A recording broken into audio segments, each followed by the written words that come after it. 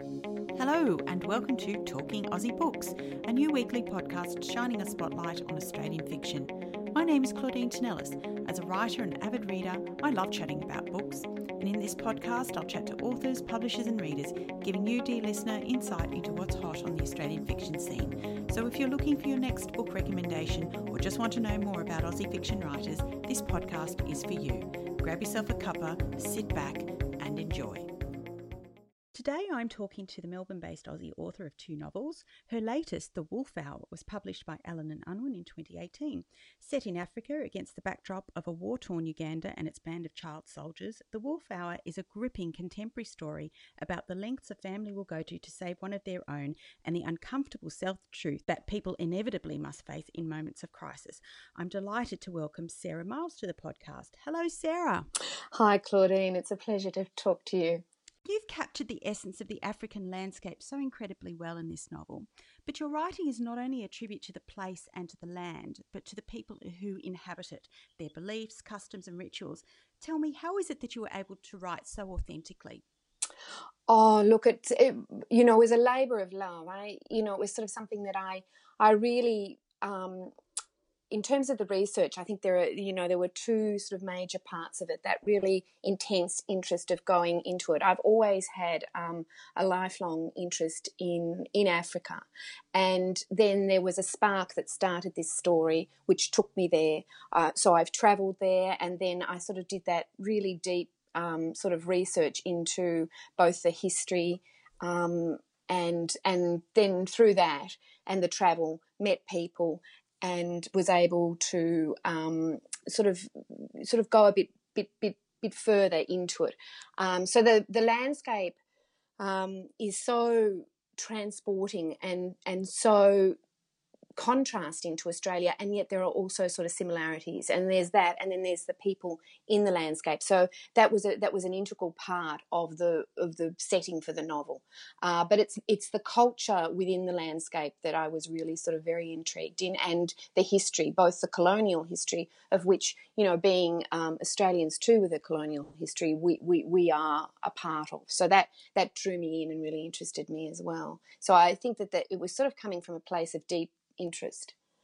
Okay, yeah. So, obviously I've read the book and I loved it, but for the benefit of those people who haven't read it, could you tell us a little bit more about The Wolf Hour? Yes, so it's a moral thriller that's set partly in Australia and partly in Africa, and it concerns a family in crisis. So my central character, Tessa, is a young researcher who goes to Uganda to work with war-affected children.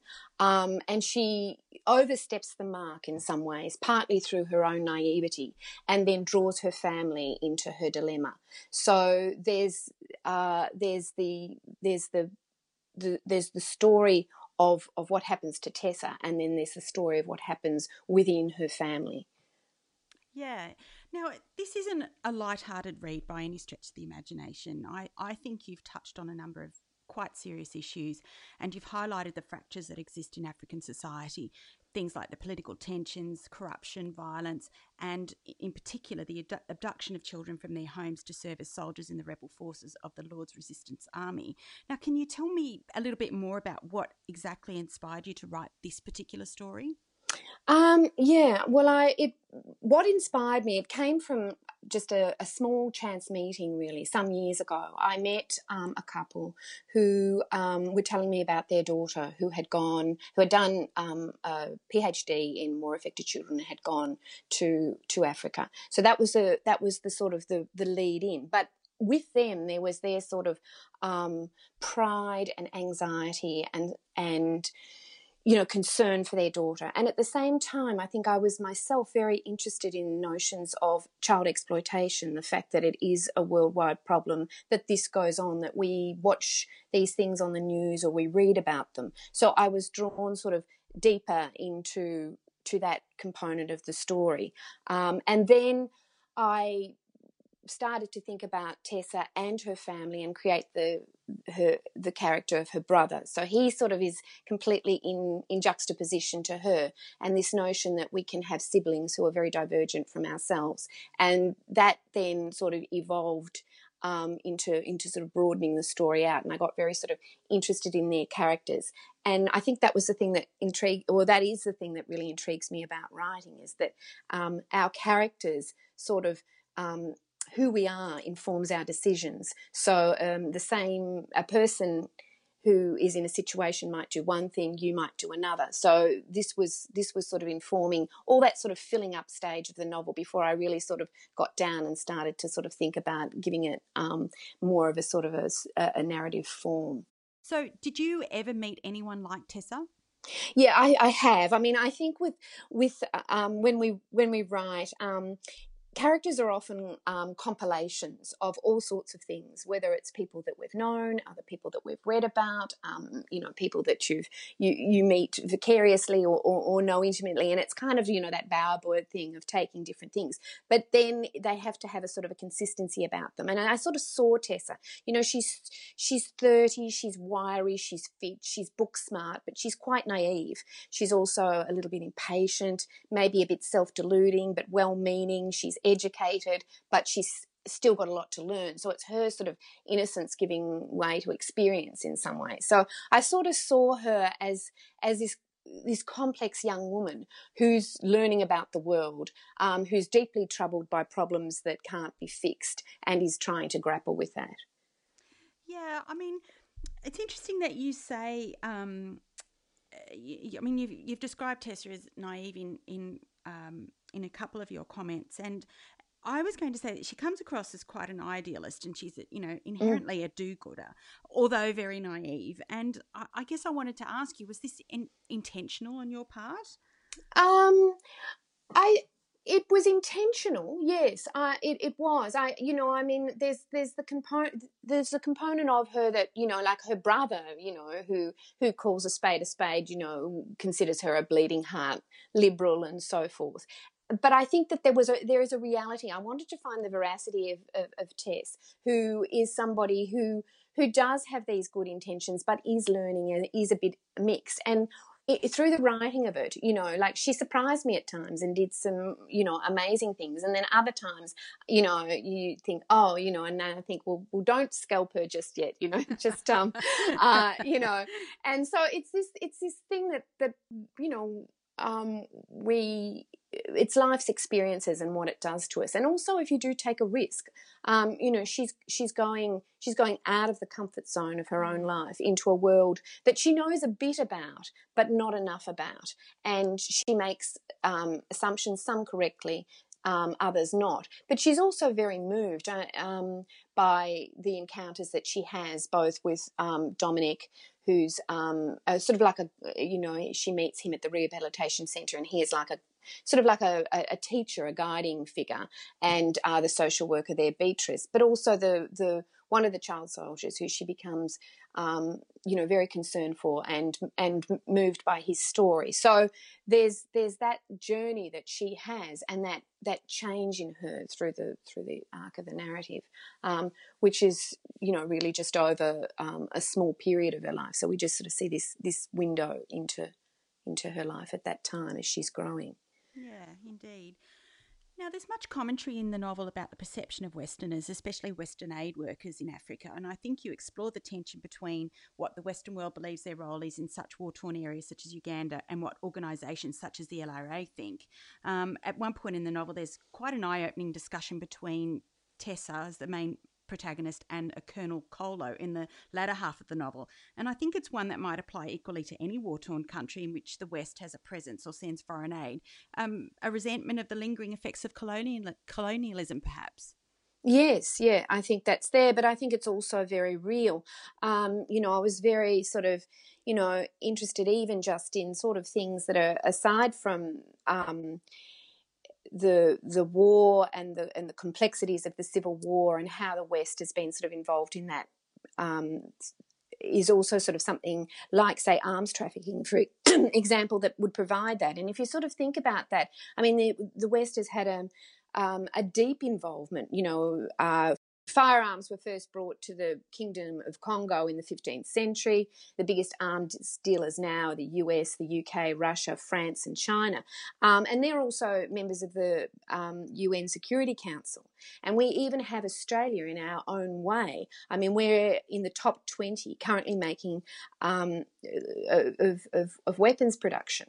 And there has been a push recently to be in the top 10. So those sorts of things, while they're not in the novel at all, they do inform this fact that we do live in very much a global world where there are global politics going on, and it does have a domino effect. There is involvement at all levels. Yeah. Well, of course, the backdrop to this novel is very factual. I mean, it surprised me to learn just how much factual detail was in your novel. The warlord Joseph Kony was indeed responsible for the mass abduction of Ugandan children from their homes to fight for his Lord Resistance Army. And what Tessa witnesses actually happened to many children in Uganda. We learn about the atrocities the children committed through Tessa's relationship with Francis. So I wanted to know what specific research did you have to do to get such a rich factual background to your novel? Well, as I sort of said before, I began with reading extensively. So I read hundreds of testimonials and also the kinds of PhDs that Tessa may have done. And then I did sort of interviews and travelled there and met people. So that then informed the narrative. There's a lot of information. There's a lot of sort of wonderful people who are very generous in telling their stories. So that was really what I drew heavily from in the narratives of the child soldiers. Yeah, although I'd heard of the child soldiers of Uganda before and knew of the atrocities they were forced to commit under such a cruel regime, it's still quite shocking to read about. And I'm sure an account that many Australians would be horrified to learn about. We are. I mean, violence is horrible, and civil war is horrible, and yet it's one of those sort of life's realities. And even though we sort of think that we're separate from it, we're not necessarily so. I mean, one of the things that did inform my whole interest in the bigger picture of the novel is perhaps my own background. I'm Anglo-Irish and grew up in Australia, but there was always, my childhood was always sort of informed by the Troubles, which is really a euphemism for the brutal civil war in Northern Ireland at that time. And it seems to me that these civil wars can last a generation. So on a large picture, that interested me, and that they're happening around the globe all the time, and yet also within our own families there are these conflicts. And so that was what was sort of behind the notion of the novel, but it was really the characters who were leading the story in their own way, and what they chose to do meant which direction I wanted to sort of carry the story in. Excuse me. Sure. On a personal level, one of the most thought-provoking aspects of this novel is the relationship between Tessa's brothers Stephen and their parents Lee and Neil. And as a parent, your commentary on this relationship really resonated with me. And it's something I recently discussed with Burr Carroll in relation to her new book, The Missing Pieces of Sophie McCarthy. Yeah. This idea that parents can often be the enablers of their children's less desirable behaviours or attributes. Was this something you deliberately wanted to explore? I did want to explore the relationships between parents and their adult children, and also that notion of responsibility and control, and how if your child disappoints you, what do you do? Are you responsible for their actions? So all those sorts of themes were questions that were going around in my head when I was considering the relationship between the members of the family. Yeah. So tell me about the title, The Wolf Hour. Okay, so The Wolf Hour is generally sort of considered that time, maybe 3 or 4 a.m., you know, when you wake in the middle of the night and perhaps the thing that is troubling you most comes to consciousness. It's when you're considered most awake, when people, you know, it's often sort of said it's the time when people are born or they die. But it's also the time that's sort of considered that when you come face to face with yourself. And it was something that was really interesting me when I was sort of thinking about the novel, that, you know, when you are in a position of you know, a moral dilemma, I mean, do you surprise yourself? Are you the person you thought you were, or are you not? So we were just sort of talking about Neil, the father there before. I mean, he's otherwise a good man, but there's a point at which, you know, everybody can snap. And what is that point? So that was you know, that sort of dilemma for him. Yeah, because I was going to say, of course, each of them, Tessa, Stephen, Lee and Neil, all see what they're capable of being or becoming when faced with this ultimate crisis, don't they? I mean, yes. Tessa is abducted by rebel forces and they make a decision to use whatever means necessary to secure her return. And they really do. They reach that point where they have to decide, you know, is this the person I want to be? Is this the person I am? Is this who I thought I was? Mm-hmm. Exactly. And there's also those questions that you ask yourself: are there limits to family loyalty? You know, should you betray a family member? So there are those sort of issues that come up you know, they're not a sort of an everyday thing, but I think, you know, when most people talk, you know, there's that a wonderful saying that if you think if you think, you know, somebody else's family is normal, you don't really know them well enough. There's always a sort of, you know, the complexities and the depths that are there in people's whole story. Of course, of course. Now, how much of your experience as a nurse do you think found its way into the narrative for this novel? I think a lot. I think that you know, once you've, you know, you've sort of had that kind of intimate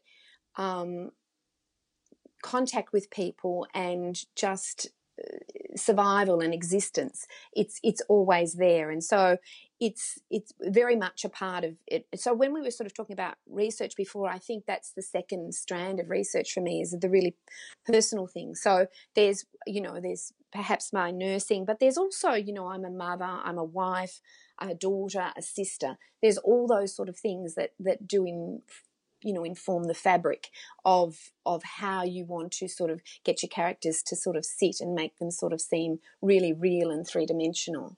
Indeed. Now, Sarah, The Wolf Hour is your second novel, and your first, Transplanted, was published some time ago now. Yes. I wanted to ask you, have you always wanted to be a writer? I look, it never really occurred to me when I was growing up. I grew up on a farm, and which then sort of became a rural community quite quickly because it was out on the eastern corridor of Melbourne. I as you've mentioned, I went nursing, and it was not sort of something that, you know, was considered that I would do. I didn't really have the option to go to university at that sort of stage, although I deeply wanted to. So I fell in love with reading first and foremost. And I can remember actually when that sort of really hit me, being at about, because there weren't that many books in my home, but I can remember my mum had a collection of books, and she did have Sons and Lovers by D.H. Lawrence. And I remember being about 14 or something and taking this book and hopping into bed and reading it from beginning to end in one night, and thinking, and just that sort of immersion into another world, but a world that you can identify with. And even as I'm saying that to you now, I realise there's quite a lot of family politics in in that novel. And then, you know, you go on with life. I did go to uni. I did do literature. I studied literature, but I didn't think that I would necessarily write. I thought I'd perhaps do some reviewing and that sort of thing. And then I just sort of decided, oh, well, you know, on the one hand, it's very easy for people to deconstruct another person's work and to be able to talk from it. And I'm much better at talking about other people's work than my own. But what is it like to actually put one together and and go down that whole path of creation rather than, you know, sort of unpacking it.